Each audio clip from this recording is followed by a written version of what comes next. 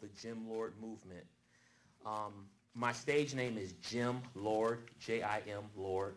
It stands for Jesus is my Lord. And so we have started a movement. We're building a team. We are literally building a team around the country. And right now, I'm working with people in Harrisburg, which I'll be in on the 5th of November. A few people in Virginia, where we are creating a model where we are going to essentially disciple people. And we're going to use music and arts and all that stuff as the means to do it. But this is a for-profit venture, though. This is not a ministry. It's a for-profit venture. Like I was sharing with Cynthia a moment ago, I have been praying to God about finances.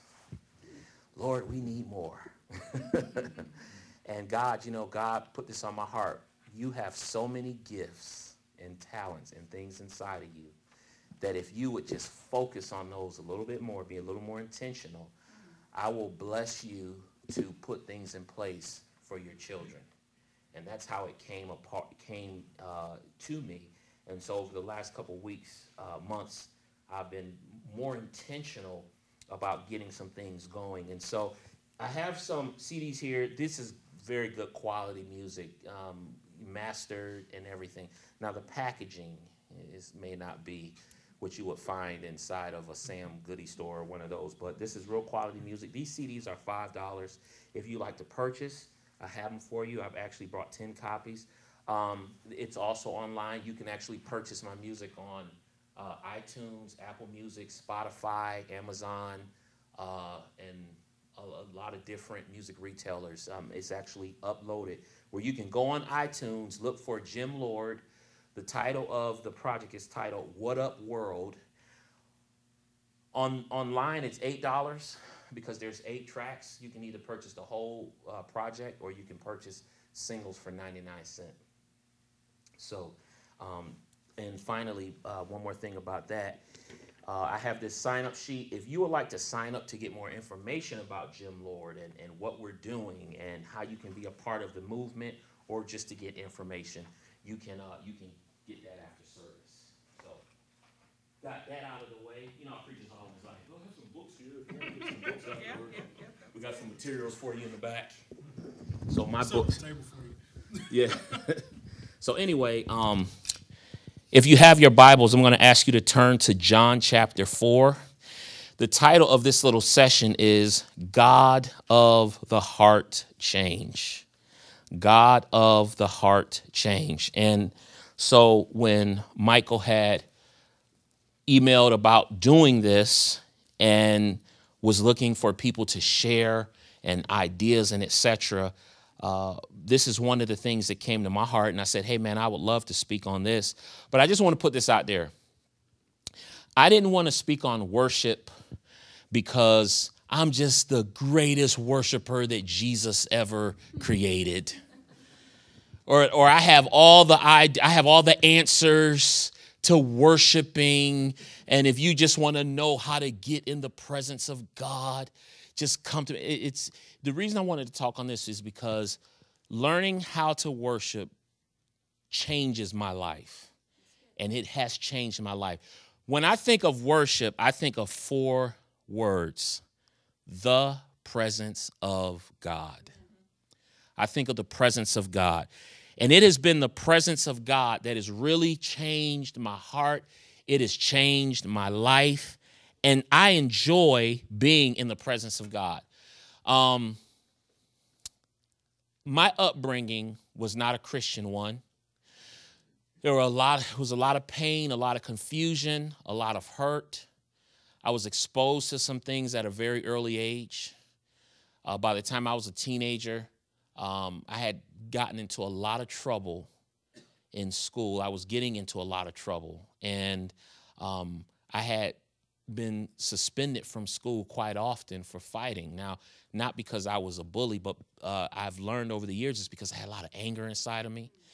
And it was a lot of different things going on. I'm 41 years old. I've never met my biological dad. That doesn't give me a license to go around and be angry, but just saying that was part of it, because the identity piece, young males looking for identity, you want somebody to speak into your life, and you need that voice of reason. So I always didn't have that. I would get into trouble. And so I had a lot of anger. I had a lot of hurt. As a teenager, I was raised pretty much by both parents, not both parents, but mother and grandparents. My grandparents stepped in and helped my mom and all her other children raise their kids. And so essentially I grew up with my grandmother. My grandmother raised all of the grandkids and, all that kind of stuff. And we would be there. And so I'd be with my mom. I'd be with my grandmother. And saw a lot of stuff, got involved in a lot of stuff.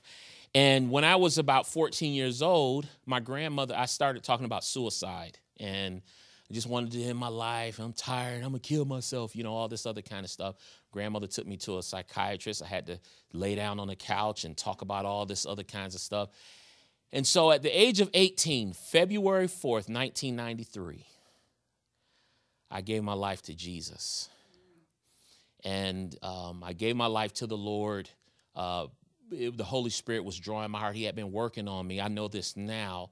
But somebody had gave me a tract to read probably about 6 months prior to that. And I gave my life to Jesus. And I immediately began to fall in love with the Lord, because from the first day of my salvation, he blessed me with his presence. You ever been in the presence of God and just the tears just kind of fall, and just I know that there was a transferring of the burden that was on my heart. Like, I literally felt that. And so I got hooked. I was finally hooked on something right. Okay. And so I just began to, God, I want more of your presence. And I found that the more I get into God's presence, the stronger I am, the more confident I am. I'm able to walk in faith. I'm able to trust him. My wife and I, who have been married for 18 years, we left Virginia a couple years ago and went to Charlotte to plant a church. And unless you have $150,000 to $200,000, which a lot of church planters get that, unless you have that and all kinds of support, it's difficult to plant a ministry. But God has been faithful to us. But it's been a roller coaster sometimes.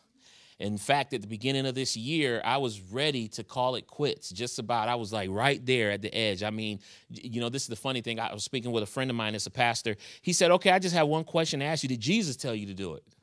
And I said, no, Jesus didn't tell me. He said, well, you can't quit a call. If you're called to do something, you just can't say, well, Jesus, that's it, I'm done. And so, but what helped me to really understand that was being in God's presence. And allowing Jesus to encourage my heart and to, build me up and to remind me of what life is really all about. And so I wanted to share with you on this subject of God of the heart change. And as you turn to the text, I tell you John chapter 4. I want you to turn to John chapter 4. I'd like to ask you a few questions. First, what kind of heart do you have? What kind of heart do you think you have? What moves you deep in your heart? What does your heart hunger for? What or who settles your heart?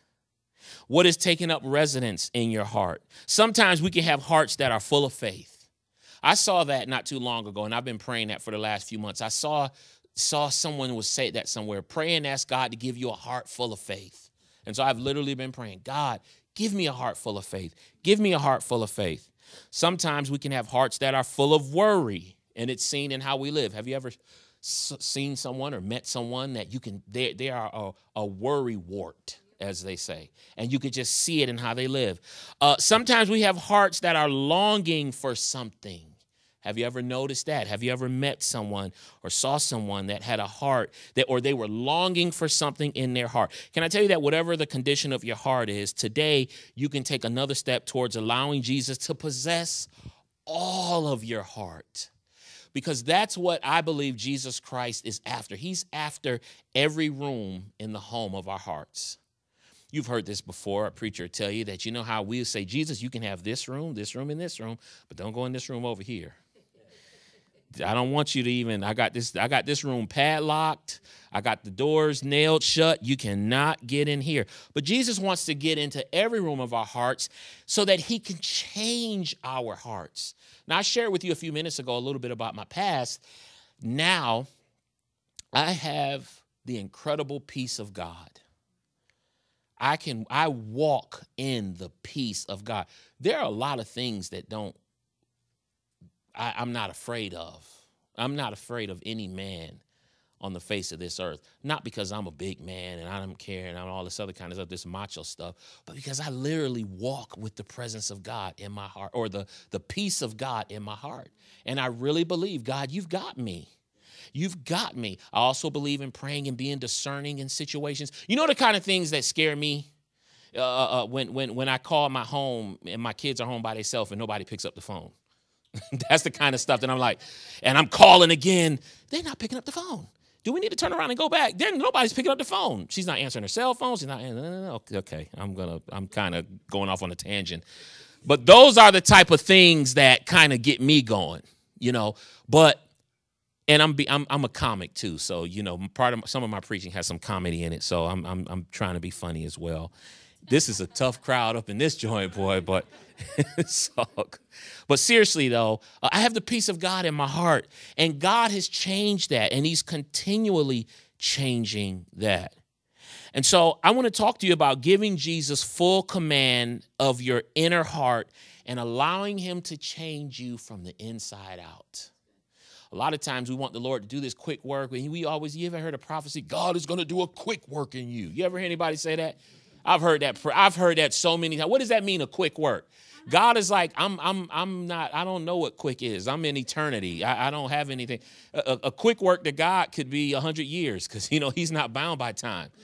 So somebody say, I see the Lord's going to do a quick work in you. Okay. And God is like, yeah, 50 years. You're going to be like Moses. You're going to go sit back on the backside of a mountain somewhere and just let it just kind of stew inside of you. And so I want to talk to you about allowing the Lord to change you from the inside out. So in John chapter 4, Jesus is having a conversation with a woman. And the text suggests that the woman is getting a little sassy with Jesus. Jesus shares some of her own personal information with her, and she concludes that he's a prophet. And then we pick up with this conversation in John chapter 4. Now, I have the Message Bible because I love the way the Message Bible reads this. This is what Jesus says. It's who you are and the way you live that count before God. Your worship must engage your spirit in the pursuit of truth. That's the kind of people the Father is looking for. Those who are simply and honestly making themselves those who are simply and honestly themselves before him in their worship. God is sheer being itself, spirit. And those who worship him must do it out of their very being, their spirits, their true selves in adoration. The key to developing a heart that is infused with pure worship unto the Father is simply this: yielding to God's Spirit and allowing him to guide us into truth. The truth, what truth? This truth right here. The truth about who we are, the truth about where we are, the truth about who he is, and the truth about who he's shaping us to be. And as we accept the truth and walk in it, what happens is we begin to live a life of worship unto God. Because sometimes we think worship is Sunday morning lifting your hands to the Lord. Now, I'm in a room full of worship directors and singers, and I don't think I'm picking on you. But, you know, we say worship, lift your hands to the Lord, worship the Lord. You know, the word worship in the Bible, it has a couple of different meanings in the Bible. In the Old Testament, the word worship came from a word that meant to lay prostrate before God.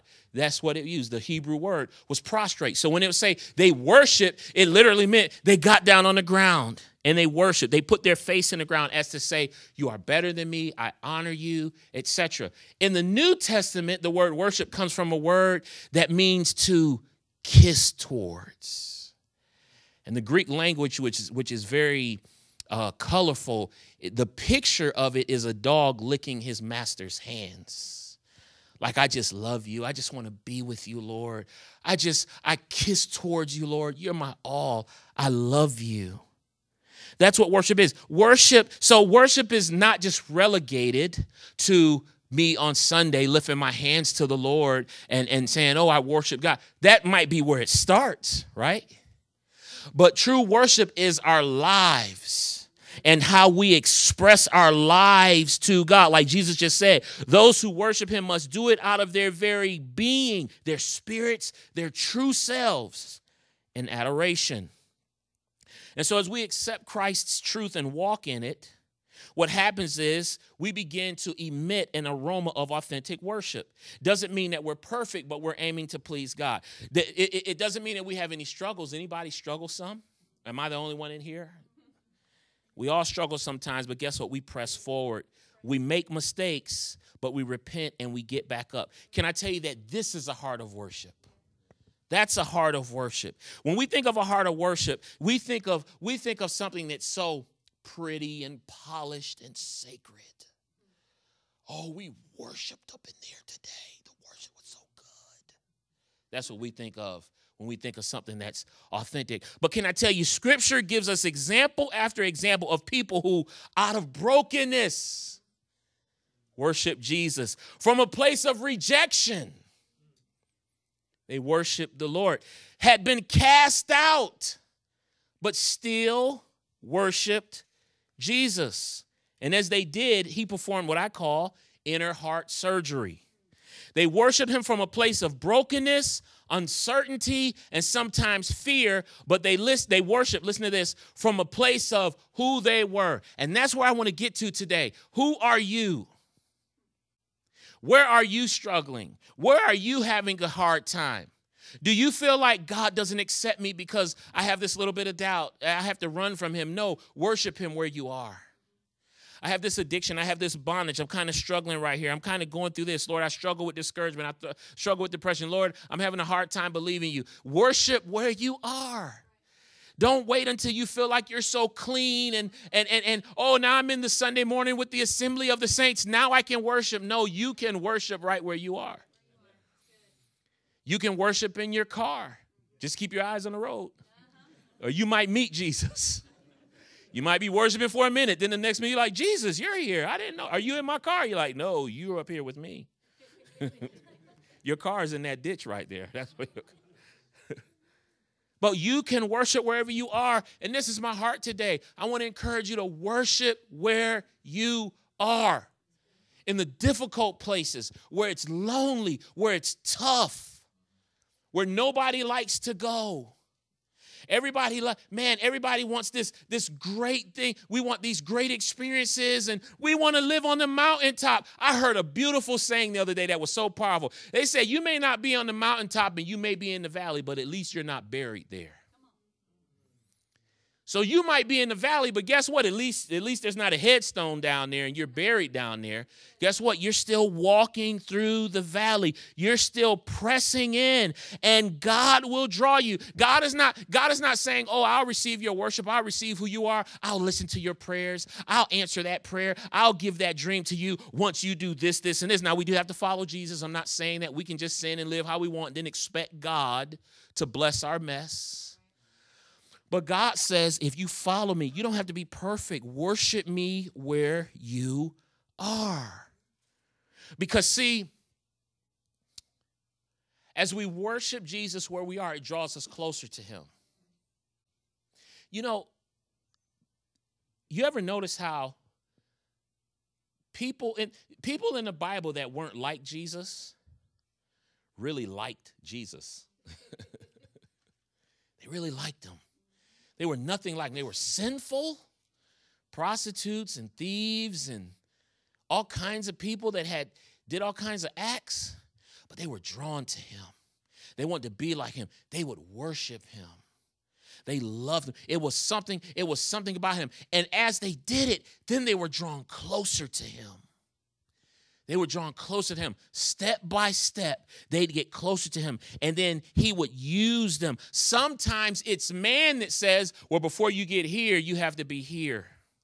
Well, before you can do this, you have to establish this. And we need order. We need plans. We need all of that stuff. But nothing can stop you from worshiping God wherever you are. There's a term in theological circles, Missio Dei. Anybody ever heard that before? Missio Dei. It's Latin, and it's translated this: the mission of God, or the sending of God. This is the idea of Missio Dei, that even before the church, God was working in the earth. That's biblical, and that's true. Before Jesus Christ established the church, there were still people in the Old Testament that God would use. The idea of Missio Dei is essentially this: God saying, I don't need you to reach people. I don't need you. You know the story in Acts where the Bible says that the man, they called Peter.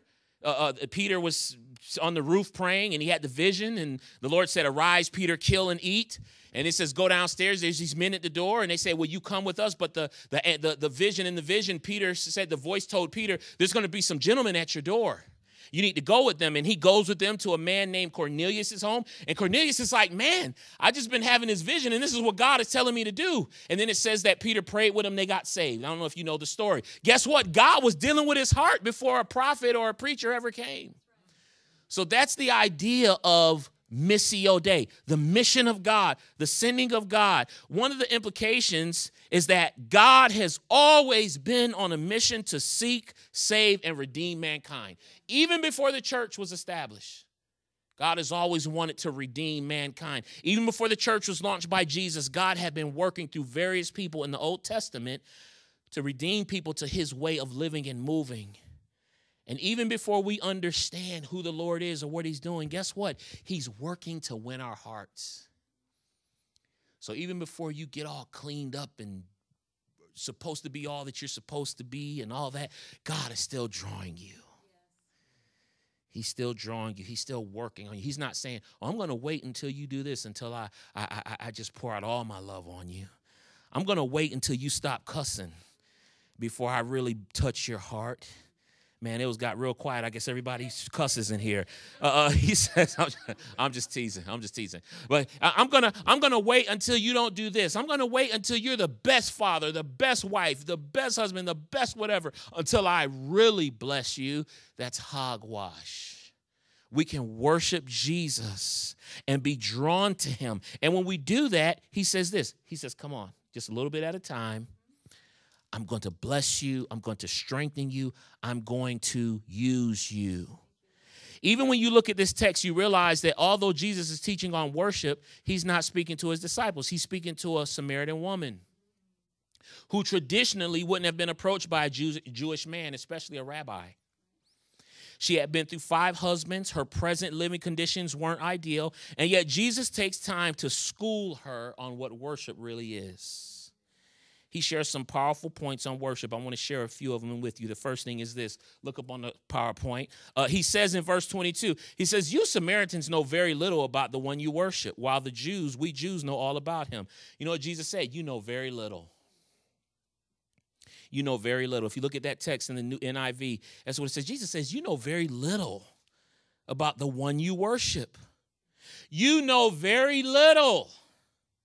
It's amazing to me how that after years of following Jesus and living to obey him and to please him, there's still very little that I know, Kirby knows, about what worship really is. I wish I could stand before you and say, I have a PhD in biblical worship from whatever. No. Jesus says, you know very little. Hear the Spirit of God saying that today. You know very little. There's a saying that conversion is the miracle of a moment, but spiritual maturity will take a lifetime. As Jesus, by way of the Holy Spirit, teaches us what a heart and life of worship truly looks like, all we have to do is follow and obey him. And as we follow Jesus, what does he do? He changes our hearts. You have to follow Jesus for him to change your heart. You can't get right on your own. We can't do that. We have to follow Jesus. And heart changes are in order. If you look at our society today, you see that we need change hearts. We have incredible issues as a nation and as a church. And it's not going to be solved by a particular man or a particular woman or a particular political party. You know what needs to happen? We need our hearts changed. We need to let God dig deep and deal directly. Will you say that? Say, dig deep and deal directly. One more time. Dig deep and deal directly. I challenge you to say that 5 times real fast. You'll be speaking in tongues.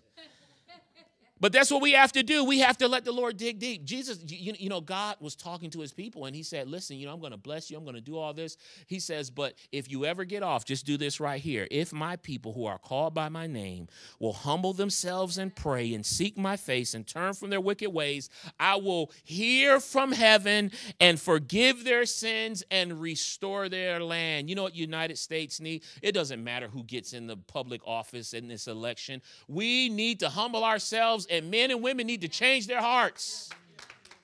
We need our hearts changed.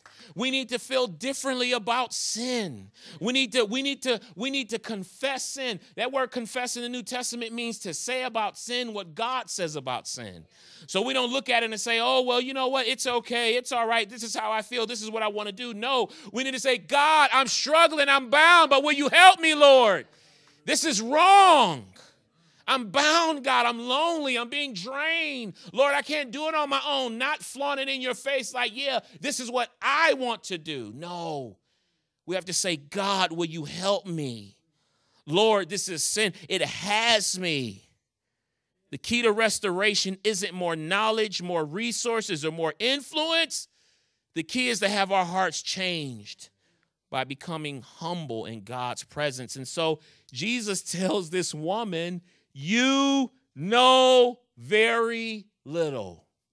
And that's exactly where we are as a people, as a nation, and as a church sometimes. We know very little. We have a surplus of stuff. We have all kinds of resources. We have all kinds of ways to make money.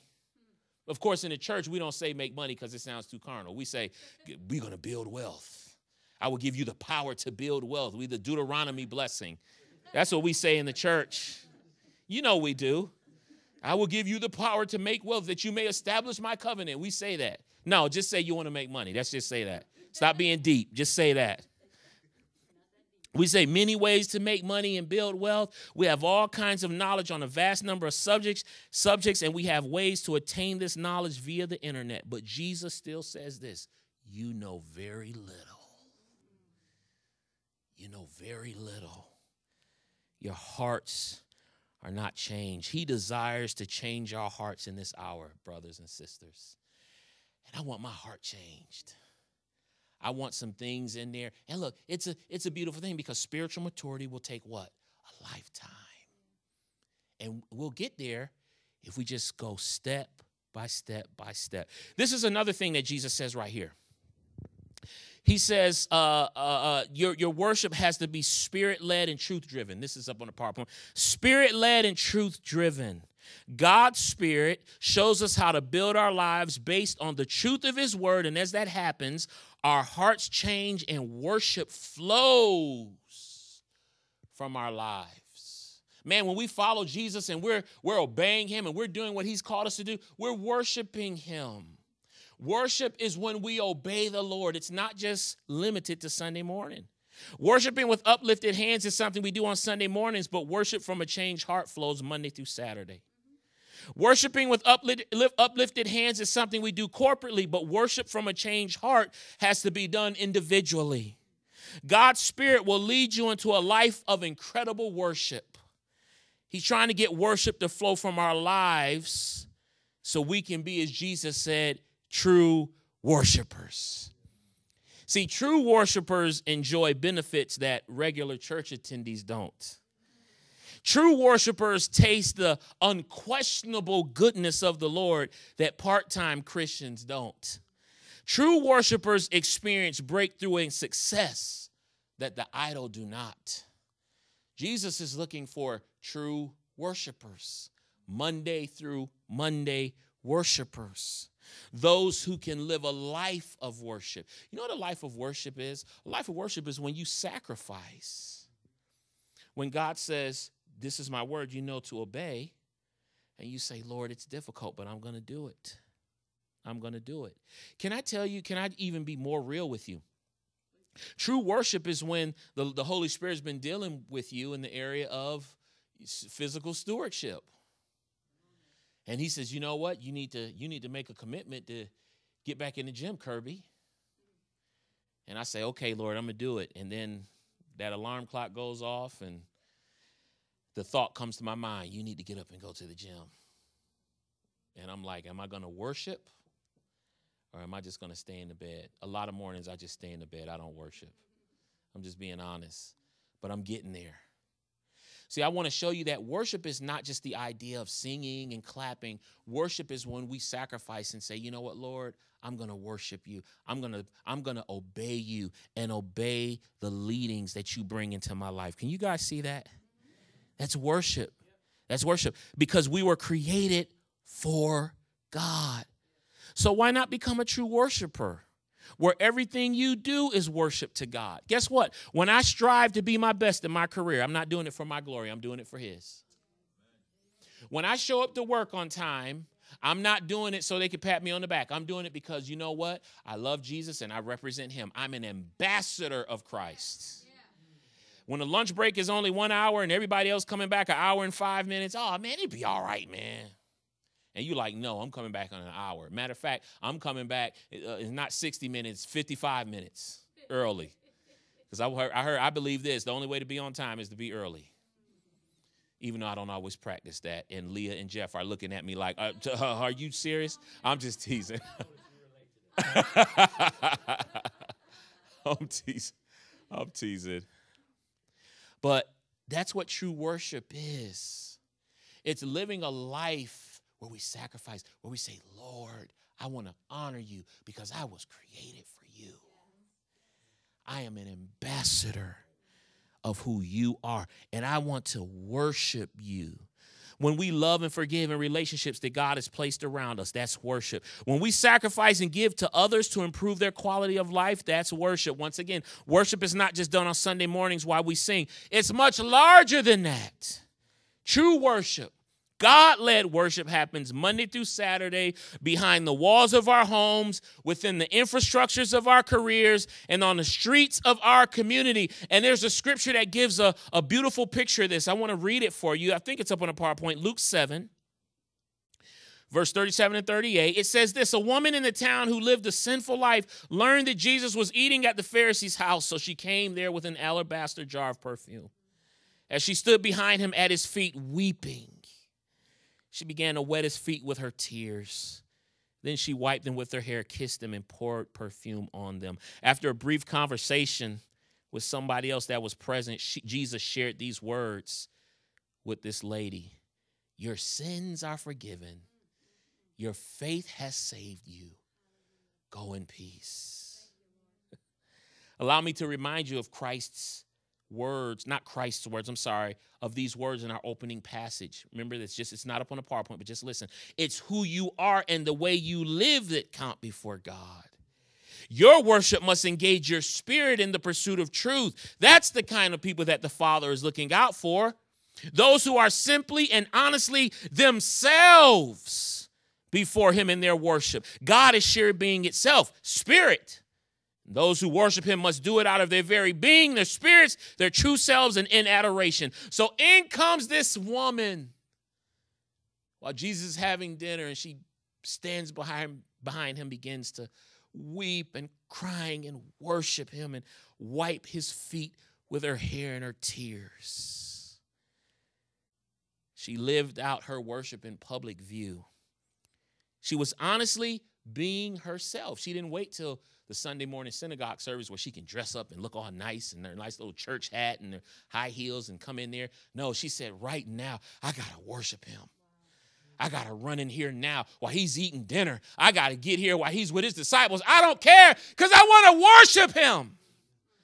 I want to get in his presence. I want my heart to be free. I'm tired of this unforgiveness binding me. I'm tired of these thoughts robbing me of my peace. I'm tired of this. I want to worship him now. My spirit is drawing me to the truth of who he is, and I have to worship now. It's not just on Sunday. I I have to worship now. She was honestly being herself. They knew who she was. They knew what she did. This was her true self, as if she was saying, Jesus, this is who I am. This is my true heart, but I'll give it to you, Lord. I'll give it to you. I'll give it to you. I won't try to clean up in front and be somebody that I'm not. I'll give it to you, God. I'm struggling, but Jesus, I worship you right now, and I love you. And what happened after she said that? Your sins are forgiven. Your faith has saved you. Go in peace. Do we just want to kind of worship on Sunday morning and look good for man? And say, oh, you seen Sister So-and-so today? Woo, she was shouting up in there. You have your reward. That's your reward. But when we worship in spirit and in truth, Jesus says, go in peace. Your faith has saved you. Your sins are forgiven. Which one do you want? Finally, Jesus shares this right here. This is up on the PowerPoint. This is the last one. Jesus says God is looking for true worshipers. Can I tell you that God is interested in those who will yield to him from a place of radical authenticity? Radical authenticity. And can I tell you that be who God has created you to be. Don't be ashamed to be who God has called you to be. Don't be ashamed to say, Lord, in my heart, this is what I'm feeling. This is what I believe you're calling me to do based on your word. Don't be ashamed of that. Be radically authentic. Those who will pursue him with reckless abandon while extending their hearts to Jesus, he will bless. And Jesus said the Father was seeking or looking for those who would worship him with everything. Now, I want you to think about something for a minute. This was a very radical concept. A rabbi communicating the idea that God is looking for me. Jewish people were used to being enslaved. They were enslaved by the Romans politically. And then they were enslaved religiously by the Pharisees, who told them how to believe and told them what to believe. And so here's this rabbi saying, no. God is looking for you. If you'll worship him. This was a very radical idea. And I wonder they didn't like Jesus. He would say things like that. Isn't it a great feeling to know that somebody is looking for you for something good? See, if you're still alive, I want you to know God is looking for you, but it's for good things. It's not judgment. It's not judgment. You might feel, oh, I can't. God is going to judge me. He's going to get me. If God wanted to judge you, you would have been God. God is tougher than the mafia. You're like, oh, they're going to get me. They might put a car bomb. No, God is tougher than that. If he want to get you, you would have been God. Right now, God is looking for you for good things. Can you imagine if Bill Gates just walked in here and he said, yeah, I'm looking for Mike, or I'm looking for Cynthia. I got something for him. And then imagine if they did this. They walked in and said, I'm looking for Cynthia, and they put out his checkbook. I got to give her this check. You're like, oh, right here. Right here. Close that door. Do not let him out until you give me that check. Guess what? God is looking for us to give us something good. He has more resources than Bill Gates. He has more love, more acceptance, more affirmation. He's looking for us, and he's trying to call the worshiper out of us by developing a heart of worship within us. So God is looking for you. God is looking for you so he can teach you life's real purpose, so he can remove the guilt and stain of shame from your life, so he can give you direction, so he can heal the broken areas, so he can give you overwhelming victory. So he can open doors that you never thought imaginable, so he can lead you home to a place that he's preparing for his beloved. And so it's time for us to go deeper in our worship to the Lord. It's time for you to let God change your heart. I know you have some hurts. I know you're struggling with believing. I know that it's difficult, but it's time for you to let God change your heart. It's time for you to start to pray, God, give me a heart of faith. Give me a heart of faith, Lord. Help me to see it when no one else sees it, Lord God. Help me to see through the eyes of faith, God. Help me to be strong and courageous. It's time for us to humble ourselves and to become teachable and to trust God's process. It's time to let God use us. It's time to stop fighting with him It's time to become true worshipers. And as we close today, I want to share with you a story that beautifully parallels what I've shared today. This is a brief story that I found a couple of years ago. I think it's so cool. One day, a young man was standing in the middle of the town proclaiming that he had the most beautiful heart in the whole valley. A large crowd gathered, and they all admired his heart, for it was perfect. There was not a mark or a flaw in it. Yes, they all agreed it truly was the most beautiful heart they had ever seen. The young man was very proud and boasted more loudly about his beautiful heart. Suddenly, an old man appeared at the front of the crowd and said, "Well, your heart is not nearly as beautiful as mine." The crowd and the young man looked at the old man's heart. It was beating strongly, but full of scars. It had places where pieces had been removed and other pieces put in, but they didn't fit quite right, and there were several jagged edges.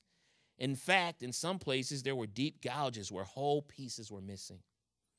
The people stared. How can he say his heart is more beautiful, they thought. The young man looked at the old man's heart and saw it stayed and laughed. "Ha! You must be joking," he said. "Compare your heart with mine. Mine is perfect, and yours is a mess of scars and tears." "Yes," the old man said, "yours is perfect looking, but I would never trade it with you. I would never trade with you. You see, every scar represents a person to whom I have given my love. I tear out a piece of my heart and give it to them. And often they give me a piece of their heart which fits into the empty place in my heart. But because the pieces aren't exact, I have some rough edges, which I cherish because they remind me of the love we shared.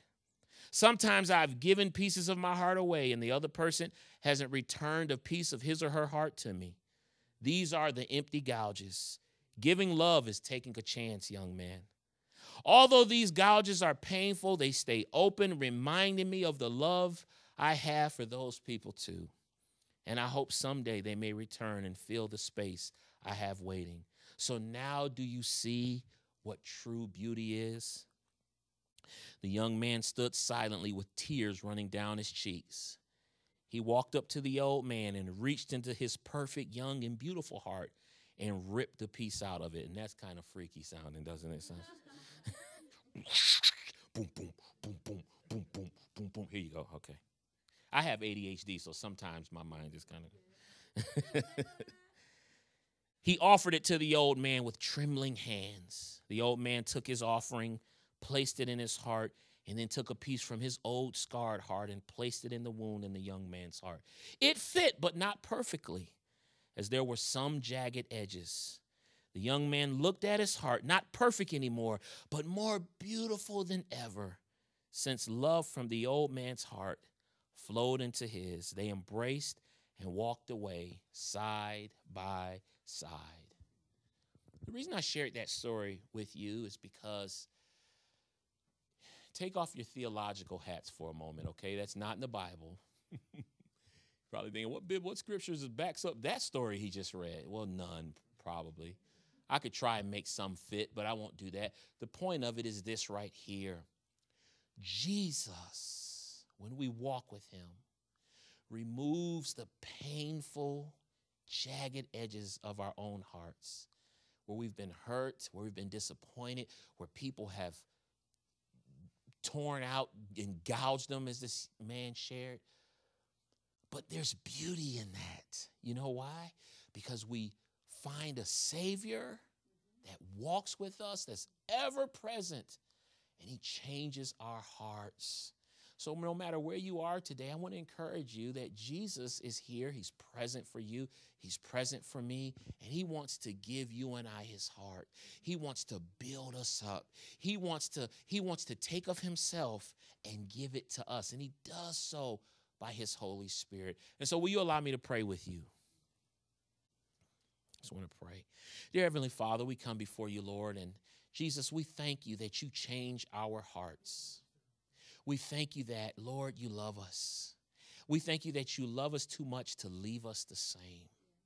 And so we thank you, Lord, and I pray that today you would place your finger on those areas of our hearts and our lives where you're calling us to change, where you're calling us to surrender. Help us, Lord, to truly be able to sing, I surrender all, not I surrender almost.